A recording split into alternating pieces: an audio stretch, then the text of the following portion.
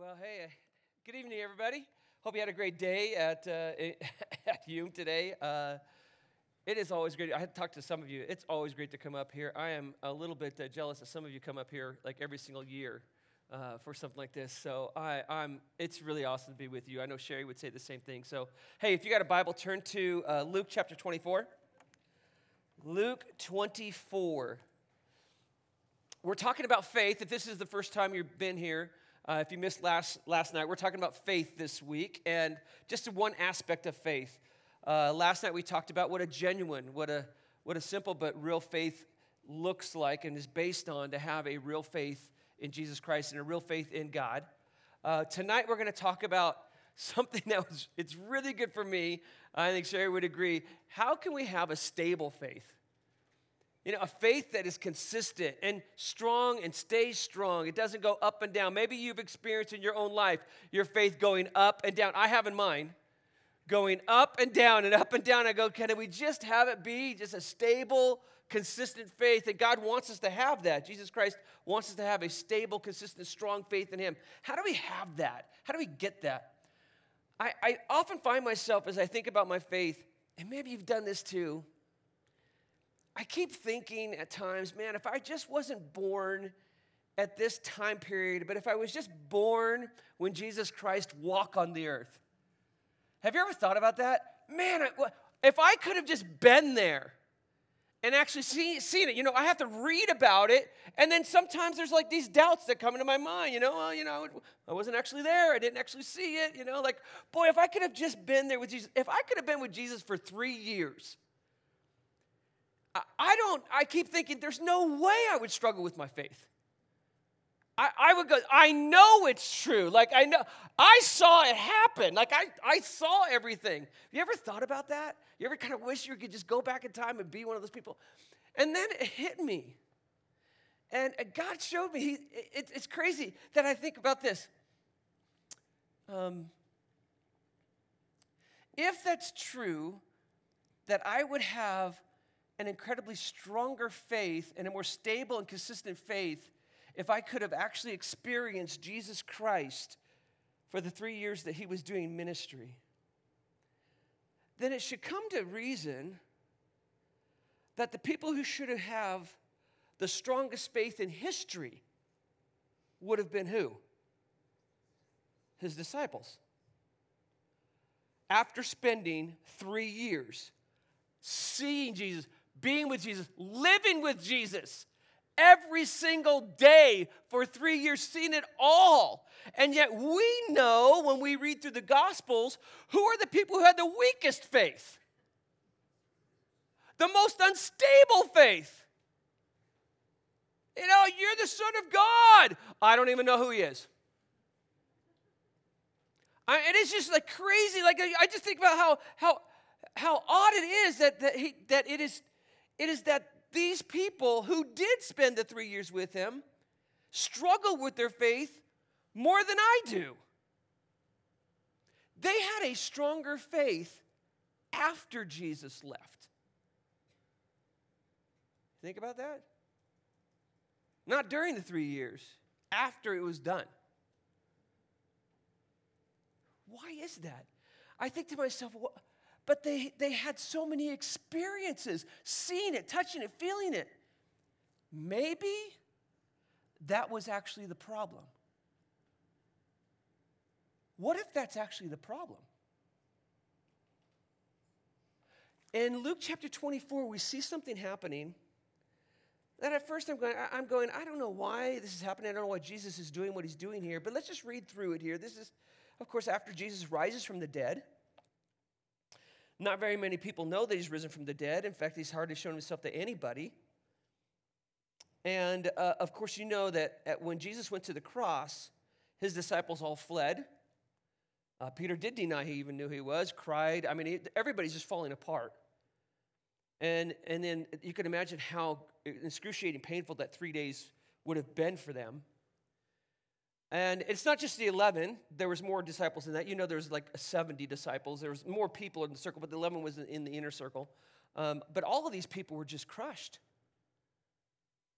And now it's Sunday morning. They still don't know that Jesus has risen from the dead. And there's a couple of these disciples, not two of the 11, but two of the other, the second outside circle.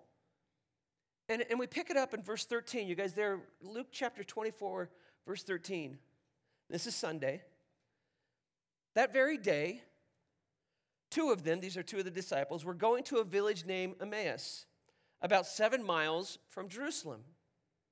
So they're taking the 7-mile walk to Emmaus from Jerusalem, and they were talking with each other about all these things that had happened, all these things that they had experienced over the last few days. Horrible experiences now. While they were talking and discussing together, just saying, man, what happened? I don't know what's happening. And it says later on, they were sad, they were despondent, they were crushed with this. But while they were talking and discussing together, this is where it gets interesting. Jesus himself drew near and went with them. Now, can you imagine that? Talking. And then Jesus, just kind of just gets, up there with them and just starts walking and beside them. Jesus himself. And then it says this in verse 16. But their eyes were kept from recognizing him. Now, there's where I go, why? Why is this? And because of my own warped sense of humor, I'm thinking, oh, he's pranking them. Oh, he's going to trick them or whatever. No, it's not Jesus. That's not what he does. But he did. It's like he morphed the way they could see him. They could not recognize his face. He made it so they couldn't recognize him. And you think, why? Let's just keep reading. We're going to find out why. It's not because he's just seeing what he could do or, hey, we're just going to fool them. There is a purpose, a real huge purpose to what Jesus is doing. So they can't recognize him, so they just think he's some stranger. In verse 17, then he starts talking to him and says, hey, what is the conversation that you're holding with each other as you walk? What are you guys talking about? And then they stopped. They stood still, looking sad. Then one of them, Cleo, he answers him. Cleopas, are you the only visitor to Jerusalem who does not know the things that have happened there these last days? You're the only one around here who doesn't know what we're all talking about? And he said to them, what things?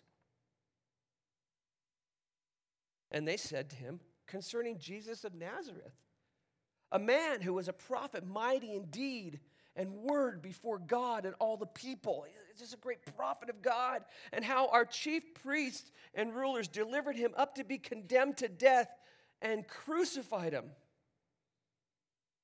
But we had hoped. They're not hoping this anymore. But there was a time where we hoped that he was the one to redeem Israel. And they're just saying, but we were wrong. Yes, and besides all this, it's now the third day since these things happened. Moreover, some women in our company amazed us.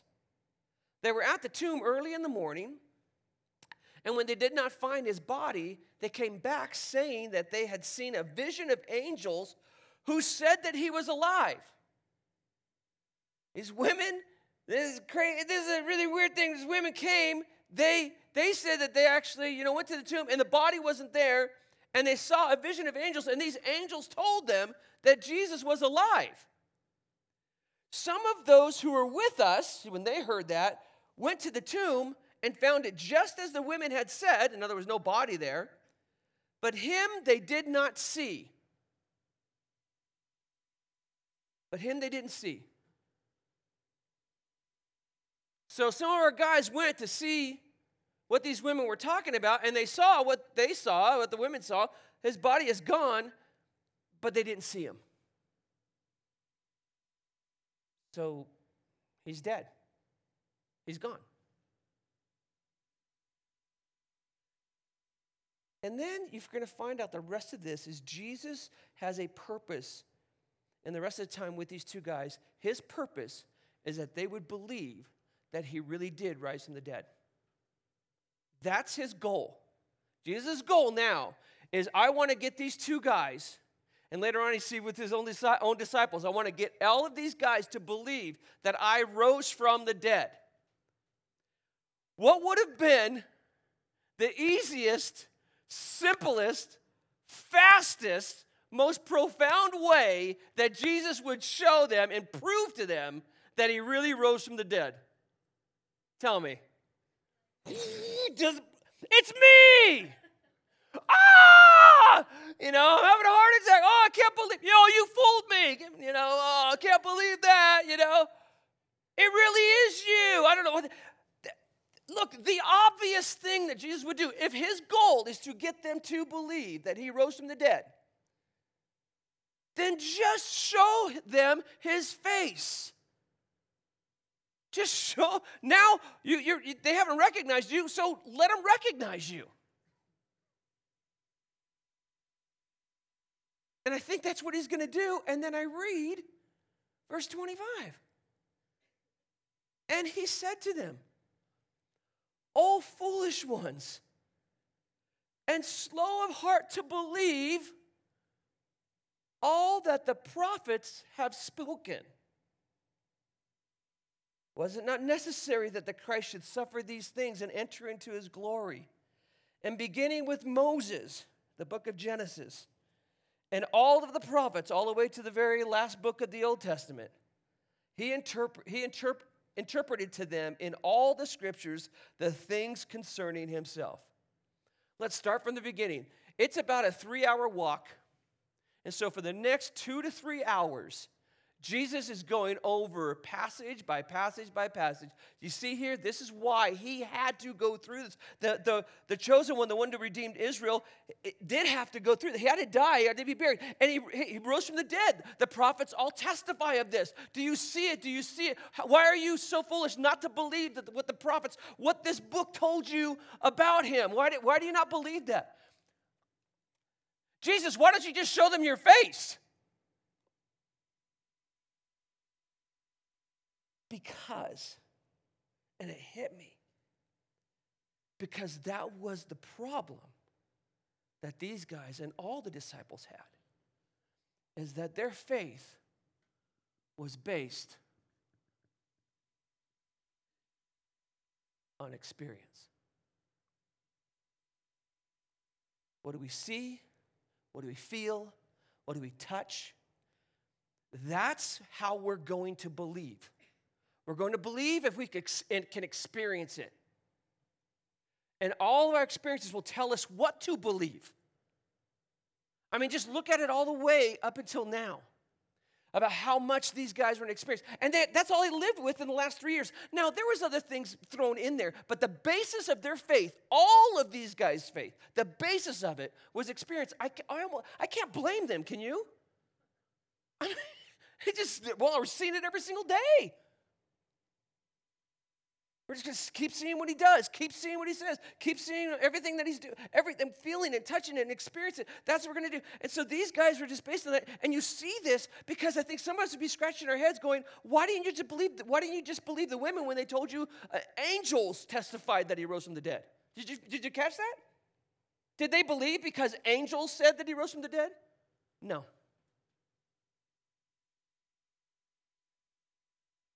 Even testimonies of angels wasn't going to convince these guys because that was not an experience. The last thing they said before Jesus started speaking was, they went and they looked, but they didn't see him. If they would have seen him, then they would have believed. And Jesus is going, that's your problem. And it doesn't stop with them. These aren't the only guys. Right after this, they go to the 11 and they tell, after they really do realize, we're going to see how they do really realize it's Jesus. They see it's Jesus. They go to the other disciples. These two guys go to the other disciples. I mean, they've been friends for 3 years. And they say, hey, he rose from the dead. We just saw him. He was on the road. We were with him and everything else. And do you know what? Do you know how many of those 11 believed him? None. Because they were going, well, we didn't see it. And then the guy who gets the short end of the straw, is doubting Thomas. Because Thomas wasn't there when Jesus did show up. And then now they're all believing. But who's not there? Thomas. The other 10 guys who Thomas was with in the inner circle told him, we saw Jesus. And what did Thomas say? Not unless I see him too. Everything. What can I see, feel, touch, everything, experience. But if it would have been anybody else but Thomas, it just would have been doubting Bartholomew, doubting Peter, doubting James. It just would happen to be Thomas. Because they already proved it with these other two guys coming to him, and they're like, well, we don't believe it until he shows up. And Jesus saw this and saw an opportunity to teach them, to show them that a real profound, a real stable faith will never be based on experience.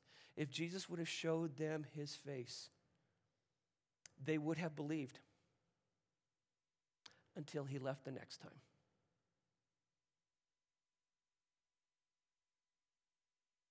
Because experiences, they are powerful.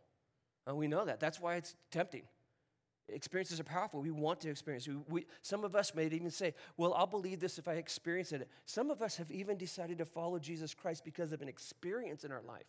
Where that is very powerful, I'm telling you, it's dangerous. Because we base our faith on experiences, there's a big problem because our faith, it's like an anchor of a boat. It is as strong as what the anchor is anchored in. Our faith is only as strong as what our faith is based upon. That's the key. And while experiences are powerful and exciting and real, there's three things about experiences that are also true. One is this. They come and what? And they go. They come and they go. I'm going to write it right here.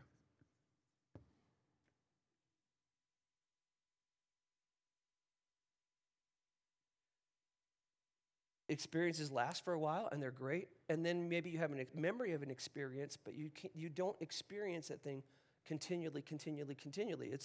They're experiences. The second thing about experiences, they change. Don't they? I can have a great experience. Does that mean every experience I'm going to have now is going to be great? No. I can have a really bad experience. They change. And here's the third thing that's probably even worse. Experiences, they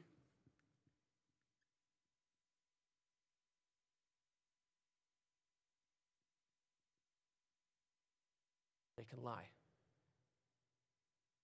Experiences can lie. Do all experiences lie to you? No. But experiences cannot be counted on to always tell you the truth. Look at these guys. It's exactly how their faith is based on experience. So if my faith is based on experience, and experiences come and go and change and can lie, then what does my faith do? Comes and goes, changes based on lies. I come to even wrong conclusions if I have it based on experiences. These guys, they had hoped. They had hoped that Jesus was the one to redeem Israel. They really believed that for a long time, for that 3 years, during that whole ministry. Why? Because that's what their experiences were telling them. He's the one that's going to redeem Israel. We're convinced of that. Oh, it's going to be so true. And then that experience left. And then that experience changed. They're crucifying him. That's the experience now. They're putting him in the grave. He is dead and gone. We hoped he was going to redeem Israel, but it is obvious that he's not. My experiences tell me something else now. And did their experience tell them the truth? Was it true? No. Their experiences were lying to them.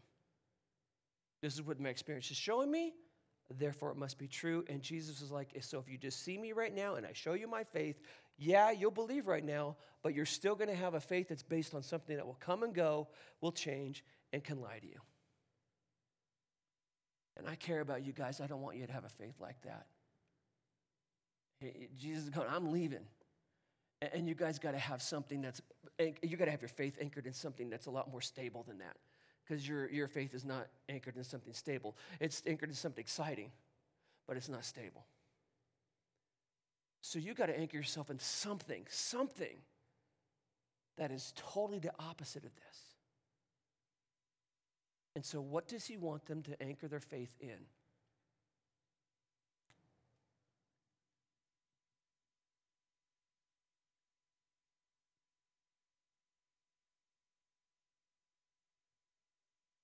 Oh, not many God's word. God's word. Thank you.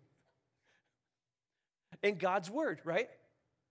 Oh, you who are so slow to believe, your eyes,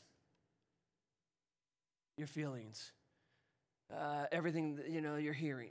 How slow you are to believe what the prophets have said, and beginning from Moses, from Genesis all the way to the end. I'm going to show you what is said in God's word, and anchor your belief that the Messiah has risen from the dead. Anchor your belief that he really is the one to redeem Israel, because God's word says it. Whether you are experiencing that or not, God's word says it. Why is that such a more powerful and more stable thing to put your faith in? Why would my faith be much more stable and strong and consistent and reliable? Because of this. I mean, we just know this about God's word. What about God's word? Experiences come and go. God's word what? Stays forever.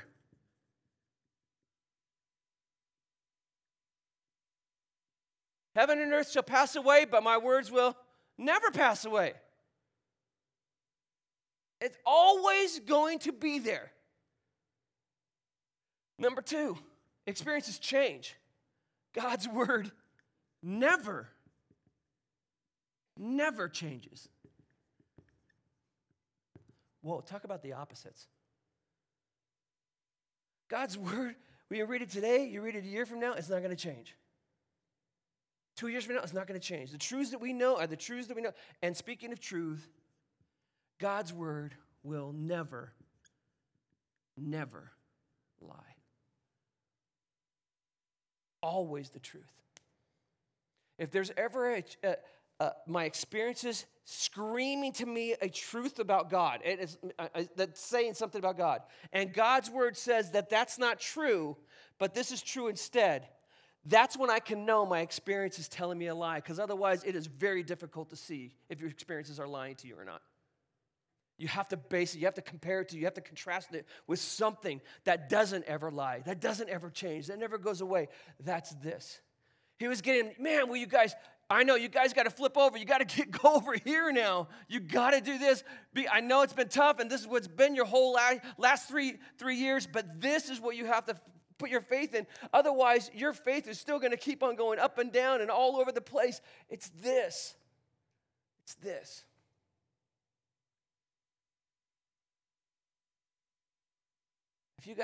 If we would all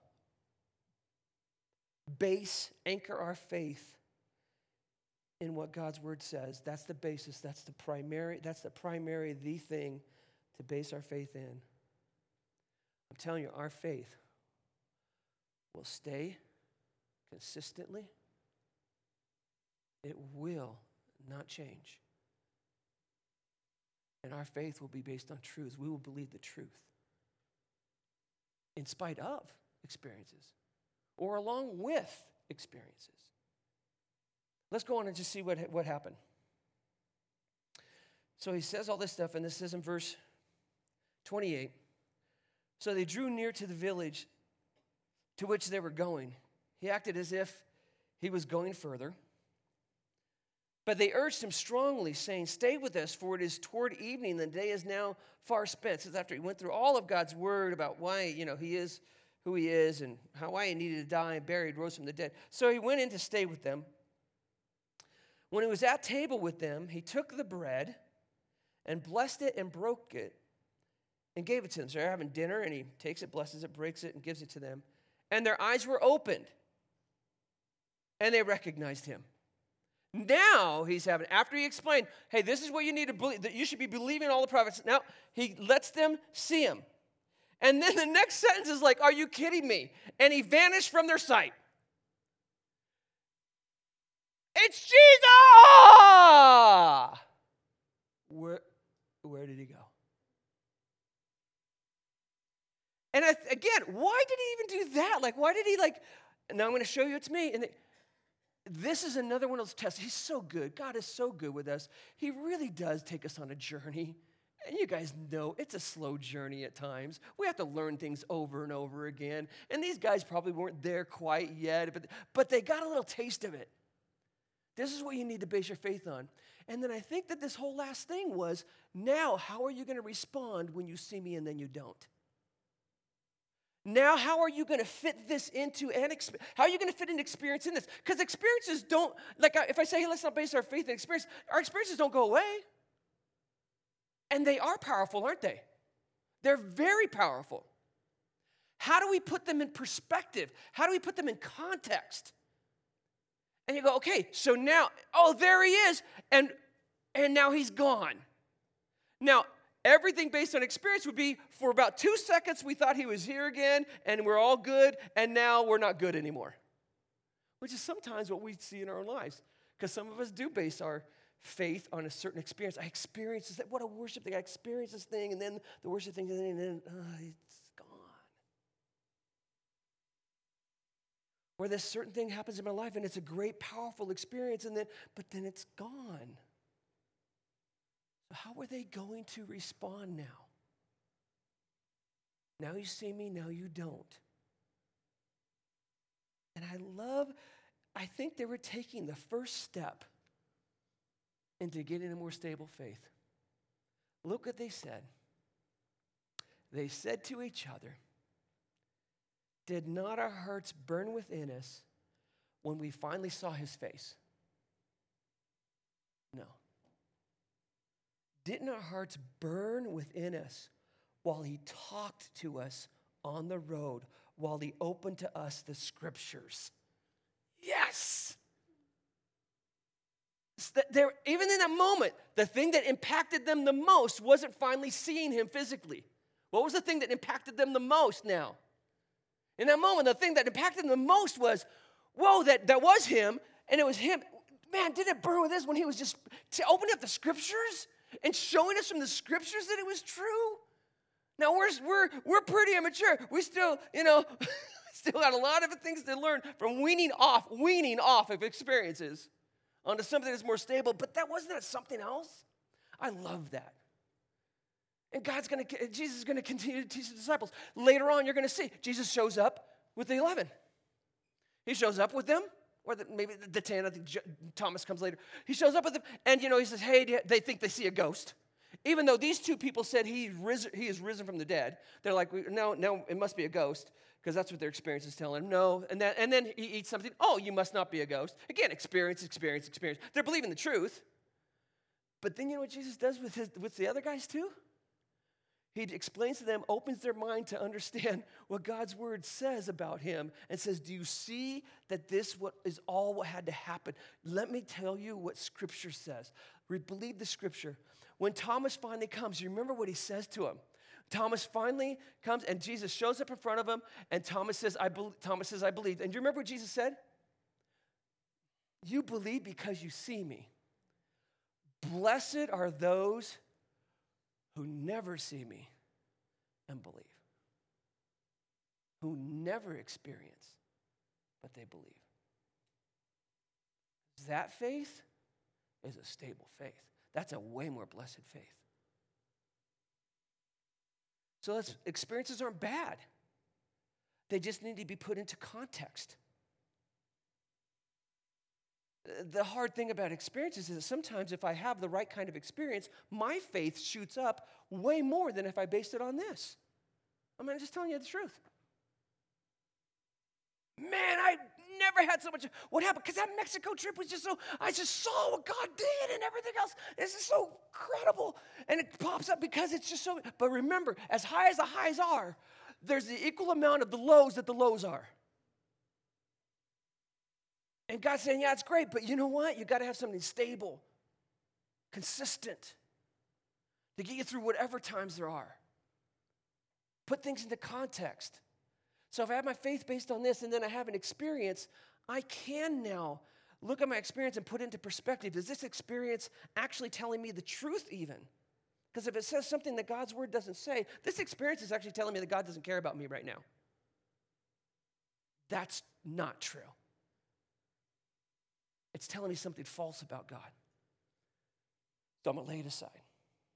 I don't know everything that's going on, but I know that it's not telling me truth because God's word is telling me truth, that my faith is based on the word of God.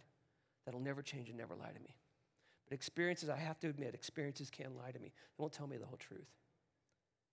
On the other hand, maybe I have an experience and it actually coincides with God's word, and I go, man, experiences, you guys, they're like icing on the cake. I love chocolate icing on my cake. Gravy on the meat. But a couple things. I don't have to have the gravy. I don't have to have the icing. But when I get it, and I put it into context, and I put it in perspective along with God's word, and it lines up with it, man, it's a great enhancement, isn't it? It just is. But if it doesn't line up, then I know it's poison gravy. And it's not, it looks like icing, but it's not.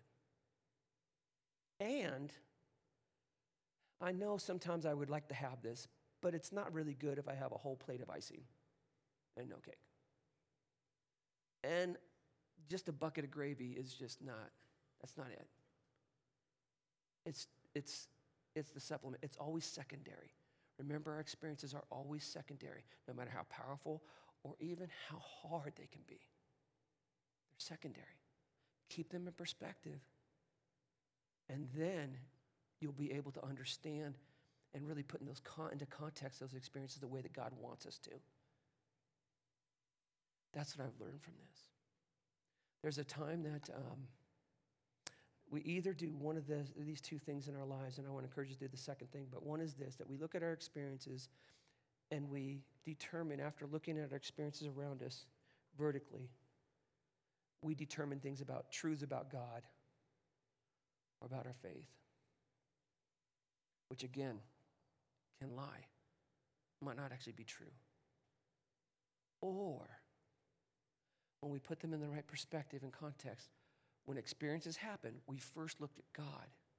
We looked at the truths about God, and we learned last night these three huge truths about God that will help us believe in him.